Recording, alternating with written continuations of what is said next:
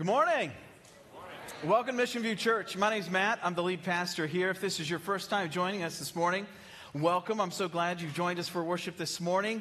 Just a wonderful time this morning. I just treasure the times that we can partake in communion together, remembering the sacrifice that Christ made for us.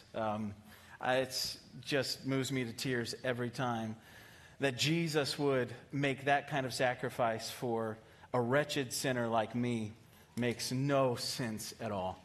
Just so thankful for Jesus, his love for us, and the sacrifice that he made for us. Not only did Christ die and make a way for us, but he taught so much. He gave so much wisdom and guidance as he walked and called his disciples and then taught so much. And as we've been going through Mark, we've been looking at Jesus' teaching, and today is no different. We're going to be looking at what Jesus talks about on marriage and divorce. So if you have your Bibles, open up to Mark chapter 10. We're going to be there. Just a couple things before we jump into God's Word this morning. Man, it's an exciting time to be at Mission View Church. God's doing so many different things. We're so excited for those things. A couple things we're looking at. This afternoon is trunk or treat. Anybody got their trunk ready yet for trunk or treat? Anybody? All right, cool, awesome. It's going to be a good time. It looks like beautiful weather, 65 degrees, so come on out. I forget what time does that start? Does anybody? 3 o'clock. Trunk or treat's 3 o'clock here. It's going to be a great time. And then next weekend, we are going to be having a missions night on Sunday night. That's next Sunday. Really excited about this. It's just I don't know if this will happen again in Mission View Church, Lord willing, but all of our missionaries will be here except for one. All of them from all over the world. So next Sunday night, please come. You'll get to meet all of our missionaries except for one that couldn't make it, but all of them will be here. You'll be able to talk to them. They're going to share on stage about what's going on in their ministry. And then you'll be able to meet with them and talk with them afterwards. They'll be out in the lobby in the cafe and fishbowl, and it's going to be a great time. Missions night is next Sunday night. Just want to invite you out for that. We are Mission View Church. We're very excited about missions and our missionaries and the coming missions trips for next year. So excited for that. All right, Mark chapter 10, our guiding, providing Savior. Let's pray before we read God's Word this morning. Dear Heavenly Father, we thank you for the gift of your Word, and that we can look at what real truth is. And Father, we pray that you would move on our hearts this morning. We surrender to you right now. And Father, we confess that we need more of you. Fill us more and more each day. Open our eyes to the glories of your Son, Jesus Christ. The glories of the gospel, that it would change us and grow us, not just at salvation, but throughout our entire lives and our journey with you, the ups and the downs, the highs and the lows, Father. God, that you would draw near to us, that we would draw near to you. Come and have your way this morning. Change our minds and change our hearts for your kingdom and your glory and for our good. In Jesus' name, amen. Mark 10:1 starts like this. And he left there and went to the region of Judea and beyond the Jordan, and crowds gathered to him again. And again, as was his custom, he taught them. And Pharisees came up, and in order to test him, asked, "Is it lawful for a man to divorce his wife?" He answered them, "What did Moses command you?" And they said, "Moses allowed a man to write a certificate of divorce and send her away." Let's stop right there. And the first fill-in I'm going to give you right off the top. The Pharisees wanted Jesus to agree with them and teach the law. The Pharisees wanted Jesus to agree with them and teach the law. All through Mark, as we've read through this and seen Jesus' life, the Pharisees, the scribes, the Sadducees, these religious leaders of the time have been following Jesus around, harassing him, trying to trip him up, trying to get him to say something heretical, trying to get him to mess up so that they could kill him eventually. Really, they were out for blood. So we see this over and over and over again. And we know, because of where we live in time, that they did kill Jesus on the cross. They did what they wanted to do. But we see this over and over and over again. this harassment of Jesus. And Jesus had a great following everywhere he went. It says, again, a great crowd followed him. Jesus had a huge following. And the Pharisees felt threatened and frustrated. They believed a man could ask for divorce because he was tired of his wife. She fell out of his favor. Could you imagine that? If we look back at the law, and it basically says that if the wife falls out of favor with the husband, he can issue her a certificate of divorce. I mean, she doesn't even have to burn the casserole, guys. Divorce had become so accustomed to in their time, and we're going to find out that Jesus tells them the only reason that God even allowed for this is because of the hardness of your heart. I mean, this giving of certificate of divorce was because of a hardness of their hearts. But it had become so common in the issuing of divorce that it was just all over the place. Kind of like today. I mean, divorce is rampant in our society today. Now, I'm sure what the Pharisees were thinking here is like, this guy's got a huge following. If we could just get Jesus to agree with us, if we can get him to come to our side, we'll have all of these people too, right? If we can just get him to admit that he agrees with us and he follows us, then these thousands and these tens of thousands of people who are following him and listening to him, they'll follow us and they'll listen to us. The Pharisees trying to trip Jesus up. Really, what it reveals to us is it reveals what legalism does in the hearts of humanity. Legalism is a relentless and brutal slave master. Jesus' teachings are full of love, kindness, truth, and grace. He challenged the status quo and lived out the truth that he taught. He invited tax collectors, prostitutes, thieves into his kingdom and freely accepted them into the truth, and they joyfully submitted and repented to it. Legalism does the exact opposite. It says, live up to the standard, do what I'm doing or agree with me, and if you don't, there's going to be hell to pay. Literally, hell to pay. Legalism is pride's faithful fruit. And if you've been here the last few weeks, you know that Jesus has been addressing pride every week. And I think we see a little bit more of it today.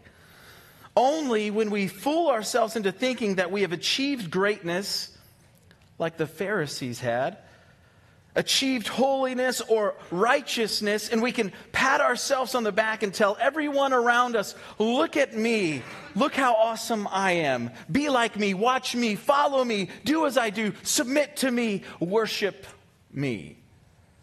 Now, of course, we never actually say that out loud. It is whispering in the back of our minds. I'm pretty good.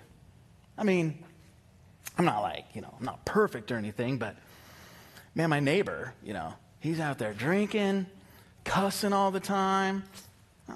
I'm doing pretty good. I got my life together, I go to work, I got a good job, I'm doing pretty good. I used to be like this, but now I'm doing a little bit better, and I'm a pretty good person.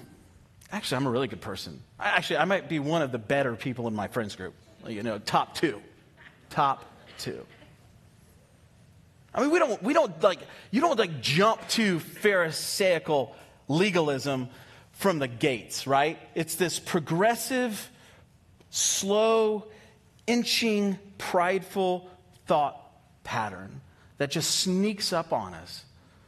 And like I said, pride blinds us to our own blindness. It's something that we can't and don't see unless God in His grace and mercy reveals to it. In the Christian walk, there's no room for pride because God saves us. God changes us or sanctifies us, and God eventually brings us into glory. In the end, when we walk through the pearly gates and into paradise, into the heaven that Jesus is preparing now for us, we're not going to get through those pearly gates and pat ourselves on the back and be like, wow, man, I am really glad I did this. I'm really, really glad I was such a good person. man, this is great. No, that's not what's going to go through our minds when we go through those pearly gates. If it is, they're not pearly gates. They're probably fiery gates. What's going to go through our minds when we go through those gates is, I don't deserve this. God, how? Why? For someone like me, why would you do this? Thank you, Jesus. We are going to run through with tears in our eyes. The Pharisaical encounter in this lesson is a lesson not just in legalism, but a warning against pride. You see, legalism demands outward righteousness and ignores inward sinfulness. It looks at the cover and doesn't read the book. If you can put on the mask and fake it in public, you're all good, right? If you could just white knuckle righteousness for an hour and 10 minutes at church, man, you're good. Make it look good. I don't know. I think probably we've all struggled with this. As a kid, we went to church every Sunday. And I mean, I had two little brothers, one older sister, and we had the blue Volkswagen bus minivan, you know. And I remember getting up, trying to get ready for church. We had two bathrooms. There was one for us 4 kids, and my parents had one in the master bedroom. But my sister, who was about 4 years older than I am, would get into the bathroom first, and it took her around 16 hours, I think, to get ready. There was curling irons and hairspray, and that was like the 80s, so her hair had to be out here. And, you know, I mean, I remember us boys, we were like, mom and dad were like, you need to get dressed. I'm like, we can't get in the bathroom. We can't get in here. It always turned into this huge fight, right? And me and my brothers are fighting to get ready. And, you know, I'm wearing 2 different shoes, and my brothers are mismatched, and we're trying to get out, and everybody's yelling at each other. We get into the van, and I'm pulling Holly's hair because it's everywhere, and my brothers are yelling at me, and then my mom's looking back and saying, don't, Dad, stop the car. You know, that type thing, you know. And Dad's yelling, you know, and the car's veering, and we pull up, and there's the greeters are right there as Dad's going to drop us off, and it's like, rah, rah, rah, the door's open, and they're, hey, welcome to church. And my mom's like, oh, it's great to be here. Praise the Lord. Right? You know, you're wearing your Sunday best, and you're showing up to church, and you put on the mask, and you walk in, and everything's great. It's rainbows and unicorns, but in reality, it's tornadoes and pterodactyls. And it's this mess of a life that you don't want anyone to know about because you got to put on the mask. That's the exact opposite of what the gospel, what Christianity, what the church is meant to be. That God calls us to be real with one another, to share in the burdens and the suffering and the difficulties of life, that you're not meant to walk through these things alone, by yourself, but with brothers and sisters in Christ that love you and care about you, and the power of the Spirit and mutual submission and kindness for one another. Legalism robs the church of that. It robbed the Pharisees of witnessing the Messiah. And it robs us of witnessing the Messiah. Pride, legalism, what a mess. So as Jesus answers this question, we'll see him directly confront this legalism and the hard-heartedness of the Pharisees. Let's move on in verse 5. And Jesus said to them, because of your hardness of heart, he wrote you this commandment. But from the beginning of creation, God made them male and female. Therefore, a man shall leave his father and mother and hold fast to his wife, and the two shall become one flesh. So they are no longer two, but one flesh. What therefore God has joined together, let no man separate. Wait, what? We're asking you about divorce, Jesus. And Jesus gets into this biblical teaching on the beauty and the power and the glory of marriage. Wait. We're asking about divorce. Jesus just goes, nope. I'm going to tell you what it's meant to be. This is like one of my favorite topics. And the second fill in your notes is this, that God created marriage for his glory and our good. God created marriage for his glory and our good. Marriage was created by God for procreation and for our joy.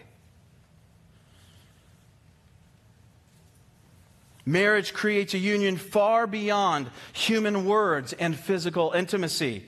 read what it says here in God's word. Therefore, a man shall leave his father and mother, hold fast to his wife, and the two shall become one flesh.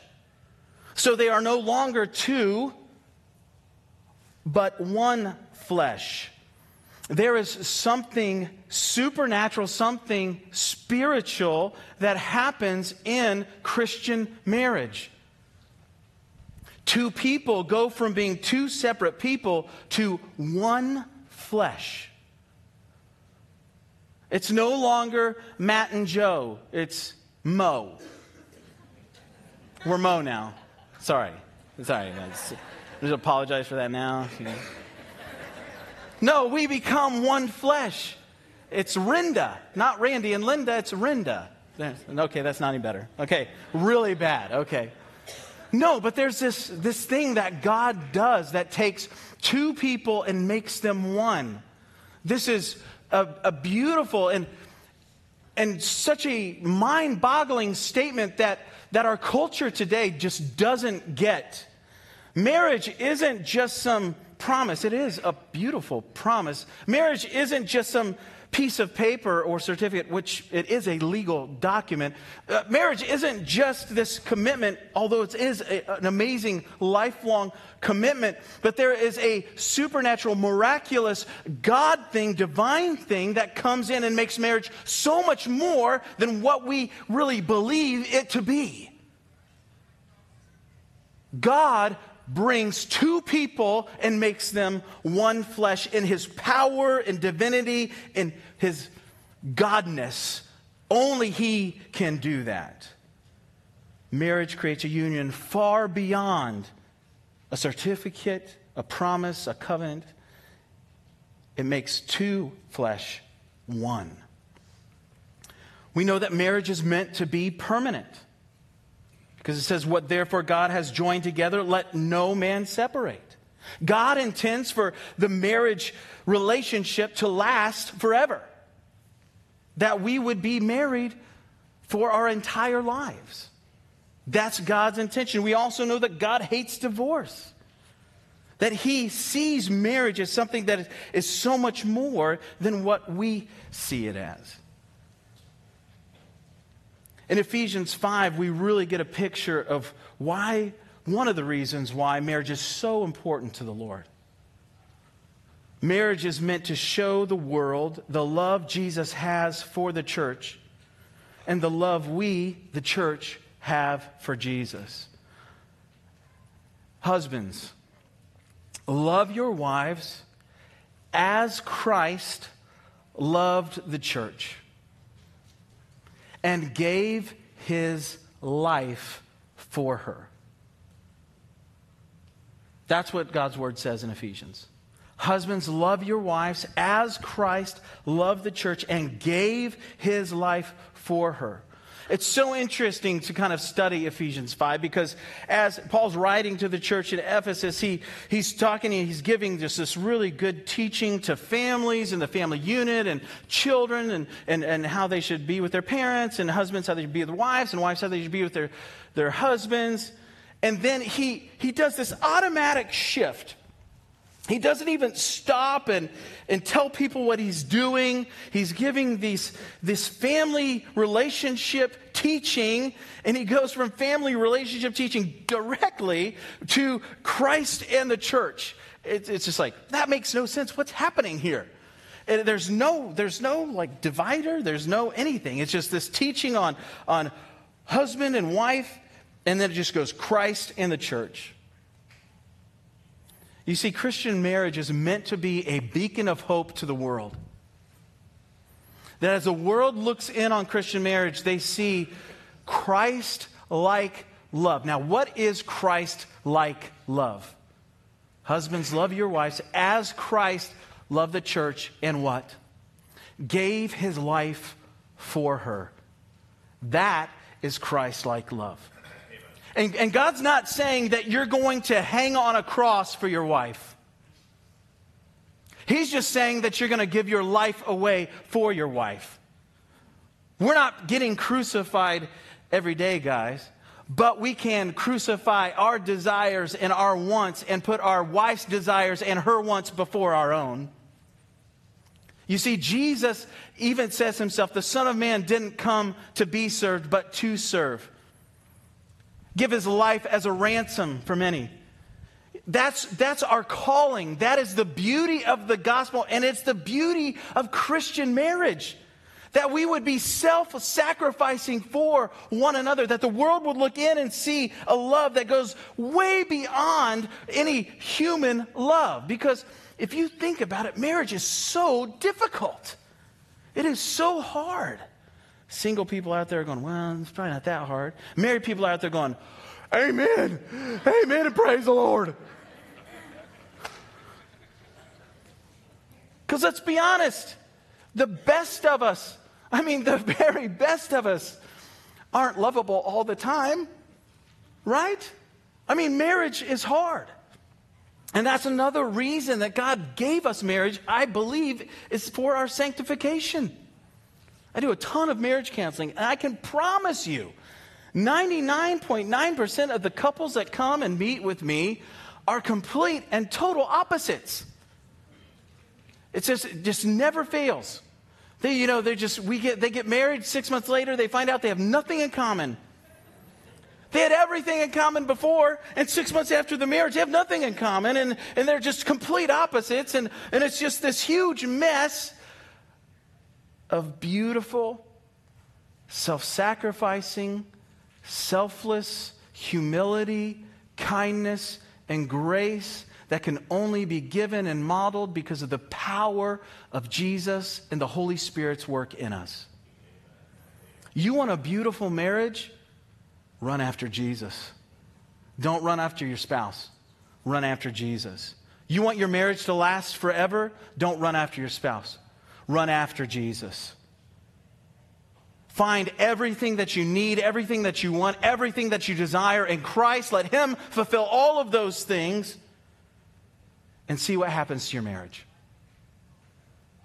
You see, that is what Christian marriage is to look like. And the world looks in on that and they're just like, what in the world? What is that? And we can say to them really clearly, I love my wife like Jesus loved us, the church. What? What's that mean? It's the beauty of the gospel. What an opportunity that we have. What a statement we can make if we make Christ the center of our marriages, the middle of our marriages. In verse 10, he goes on, it says, in the house, the disciples asked him again about this matter. And he said to them, whoever divorces his wife and marries another commits adultery against her. And if she divorces her husband and marries another, she commits adultery. The third felony notes here is this. God always directs us to restore hurting and broken marriages. God always directs us to restore hurting and broken marriages. Now here, as the disciples are asking this question, it's tied to this Pharisees asking this, trying to trip Jesus up. And I believe Jesus is addressing the Mosaic law here that the Pharisees had brought up. And that's what the disciples are questioning here in private. And that the committing of adultery is only in the cases of divorce sought by Christians on no biblical grounds. There are biblical grounds for divorce. And the biblical grounds for divorce are adultery or abandonment by an unbeliever. Now, we actually, the elders did a huge study on this, and we published a document, actually, and I want to read that to you right now. It brings a lot of clarity to this statement, because Jesus, and all through the New Testament, has a lot to say about divorce and remarriage. And I'll read that to you right now. It should be on the screen behind me. We believe that the Bible teaches that marriage joins one man and one woman in a single covenantal union before God. You can find these texts as well, Genesis 2:18 through 25, Mark 10, which we're reading today, Ephesians 5:22 through 31. For Christians, the sanctity of the marriage covenant is further reinforced by the New Testament's use of marriage as a metaphor for Christ and the church. That's what we were just talking about. We see that in Ephesians 5 and 2 Corinthians 11.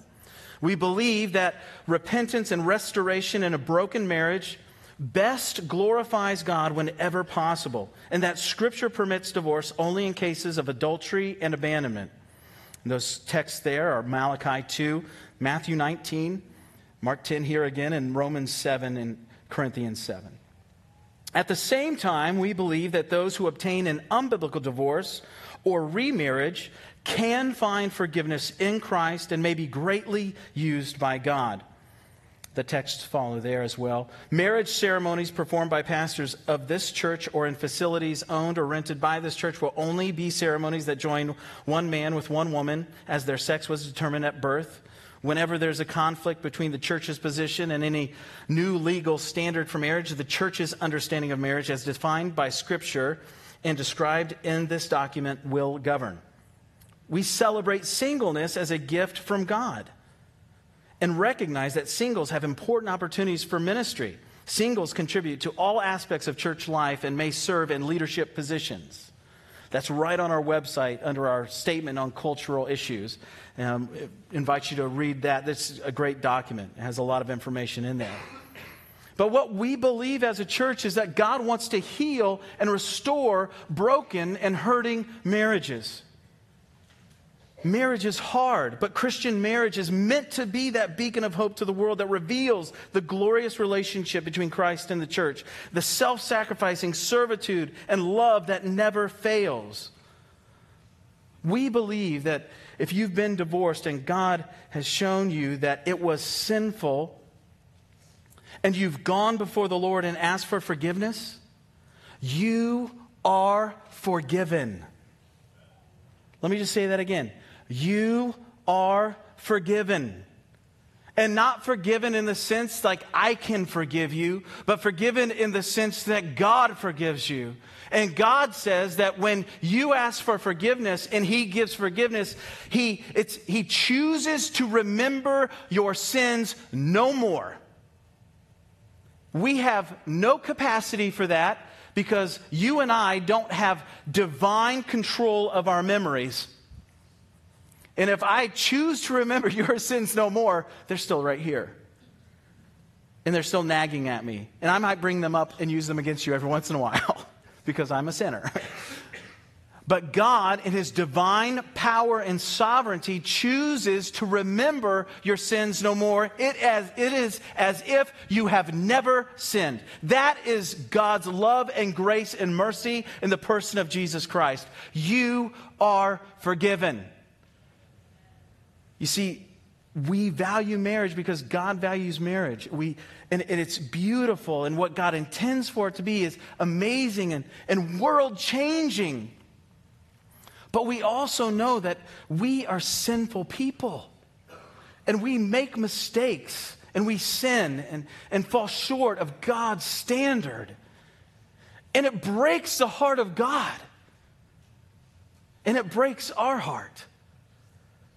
But we know that God knew all of this.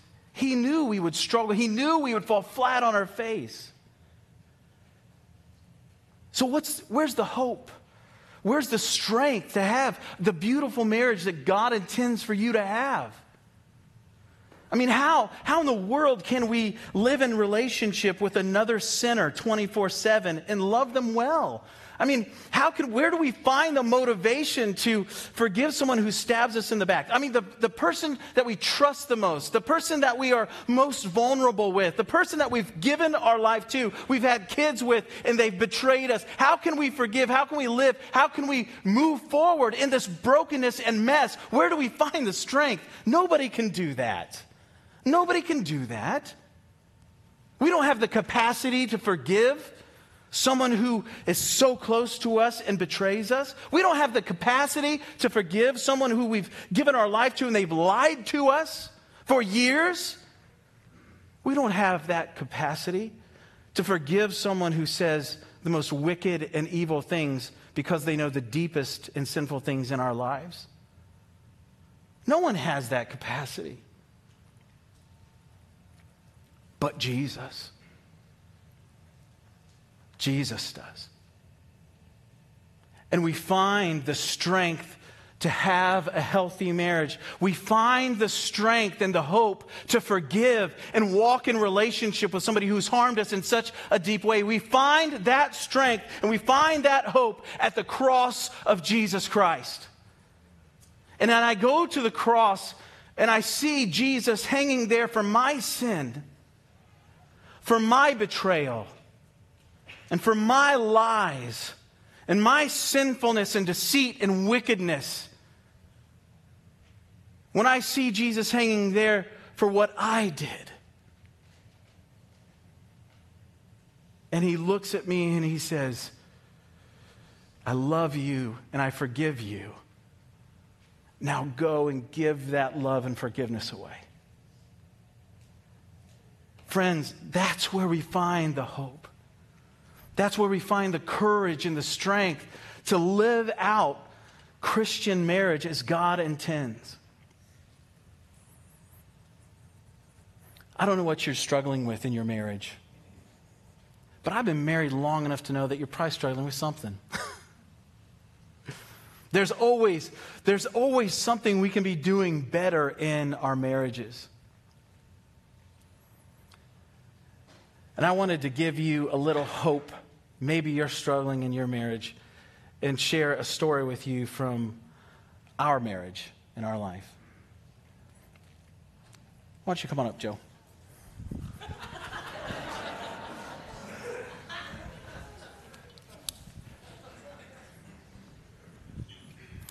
Everybody, this is my beautiful wife, Janelle. Thank you, sweetie.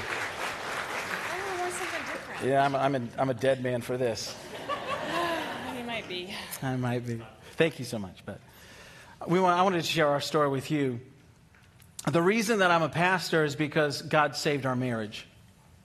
The reason that I'm sharing from God's Word with you this morning is because we were ready to be divorced because of my sinfulness and wickedness and evil heart. And God changed her heart and used her to change mine. I grew up in a Christian home that went to church every Sunday night, every Wednesday night. We put on the mask. My parents loved Jesus, dedicated their life to him, and did everything with and for the church. They modeled a love for Jesus like no one else. But there was a disconnect for me. We went to the churches that we went to, and I would hear the gospel, but I only heard one side of it, that God loved me, and that I was destined for greatness, that God had a destiny for me, and all of those things were true, but there's another side of that I was a sinner, that I was broken, and that I was under God's wrath, that my sinfulness had put me under God's wrath, and I needed forgiveness, and I needed to repent. But I just didn't hear that in my pride and brokenness. And so as I grew older, I was not saved. I thought I was saved, but I was not saved. I was in habitual sin, and I was selfish and broken. And I would have never married him if I had known that he wasn't saved. Right. This is true. And so everything was fine. I could hide my sin and wear that mask until I got married. I was a worship leader. I traveled in Christian rock bands, had all the accolades and all the success and all these different things. And everybody thought I was amazing. And then I got married and found out I wasn't amazing. Janelle made it very clear that I was not amazing. I still make it clear. She still makes it clear, yes. But as we were married in the first 3 years of our marriage, it was a horrific mess because I was so selfish and sinful. We had become enemies. We hated each other. We couldn't talk without screaming or yelling at one another. And it was just, there was no way out. I didn't think there was any way out. I just hated her, and I knew I had to get away from her somehow. And it was she doesn't remember this, but it was in the middle of one of those horrific fights where I was screaming at the top of my lungs and had her pinned up against a wall, and she was holding one of our babies.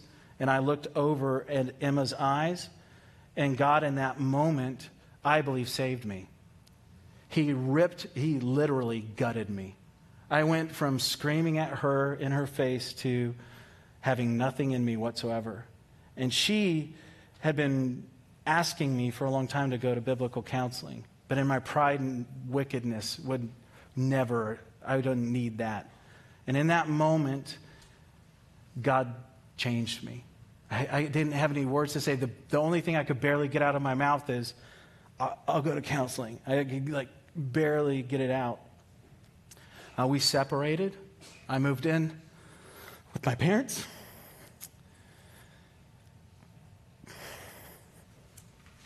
Probably the hardest thing I've ever done in my life. I remember laying on the bed I grew up in my parents' home, which I hadn't been in for a long time. And I said to God, if you decide to take my wife and children away from me, I'm okay with that. You're all I need, Jesus. And he changed me so much. We went to that first biblical counseling session. And I'll never forget, Pastor Russ Kennedy put a Bible down in front of me. He says, Matt, you believe this book? I grew up in church. I'm like, yeah, I believe it. No, Matt. You really believe this book? Yes, I believe that book. No, Matt, Genesis to Revelation, you believe every word in this book. Yes, I believe it. No, you don't. No, you don't. If you believed this, you wouldn't be in this mess right now. And I was like, okay, you got me. What's going on? And he shared the gospel with me, and he said, you don't understand. Jesus died for you, Matt. I understood that, but I didn't personalize that. I thought Jesus died for the world, not me. I was okay.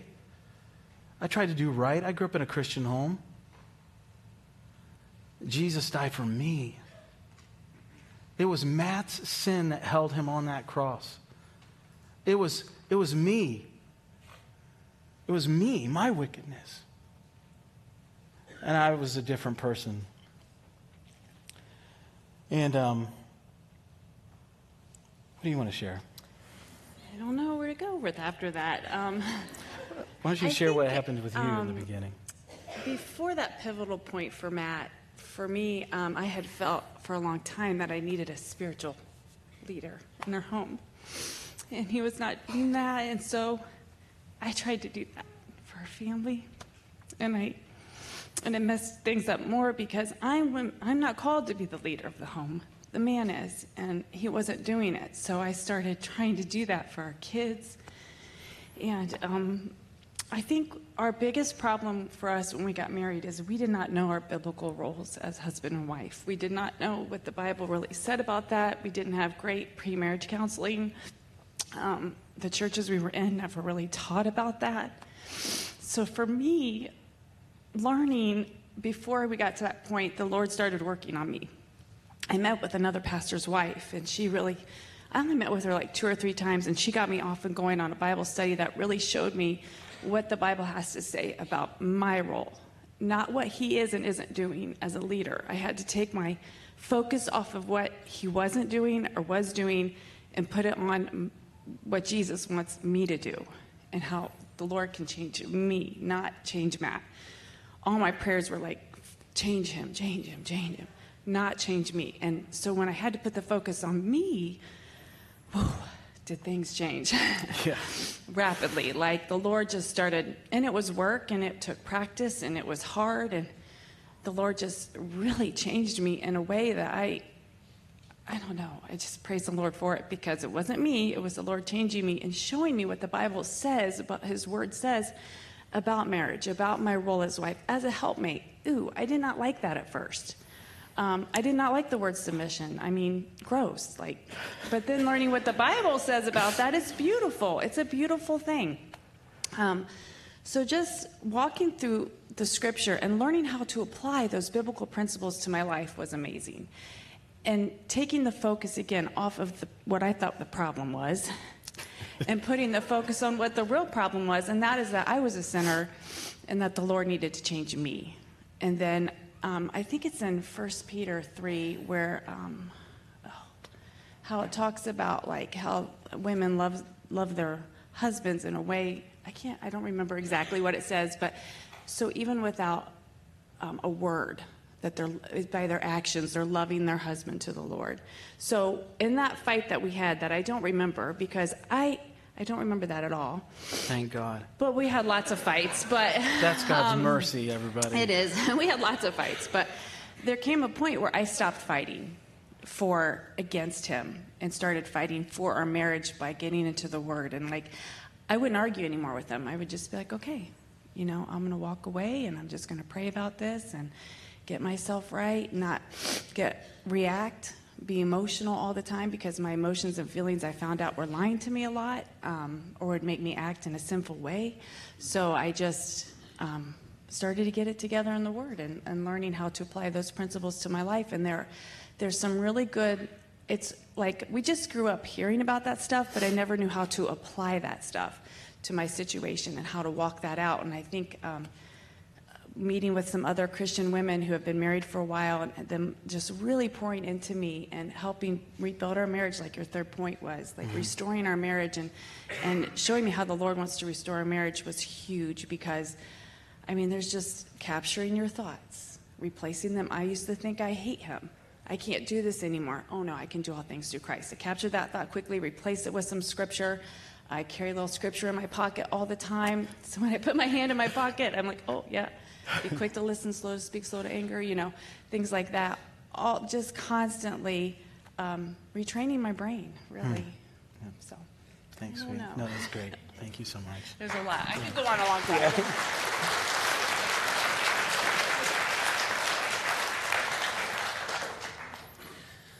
Yeah. Only God can take two mortal enemies and make them best friends. And I have the best marriage on the planet. I am so in love with you, Janelle. And it's only God can take you from divorce to the beauty of commitment, love, and marriage. And we only share that story to glorify God. And I want you to know that we're not special people. And we're not super spiritual people. We just serve a super powerful God who loves us and cares for us. And if your marriage is hurting, I want you to have hope, because God can and will restore your marriage, because he intends to use it for his kingdom and his glory, to show the world his love for the church.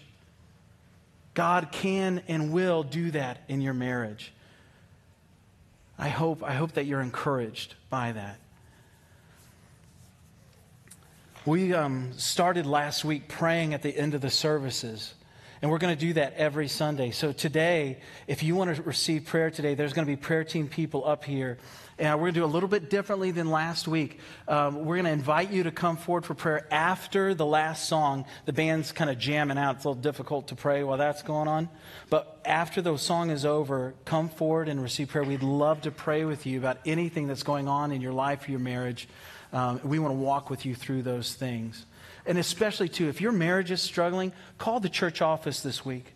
We have a marriage mentoring ministry here where we have trained couples who have been trained to walk with you through the most difficult times in your marriages. Ron and Debbie Crow, do we have a picture of them? There's Ron and Debbie. Wonderful couple, love Jesus, great marriage. They have other couples that have been trained to walk with you through your marriage. We'd love to hook you up with one of those couples that would walk with you as well. Or maybe you need counseling. We would love to help you with that too.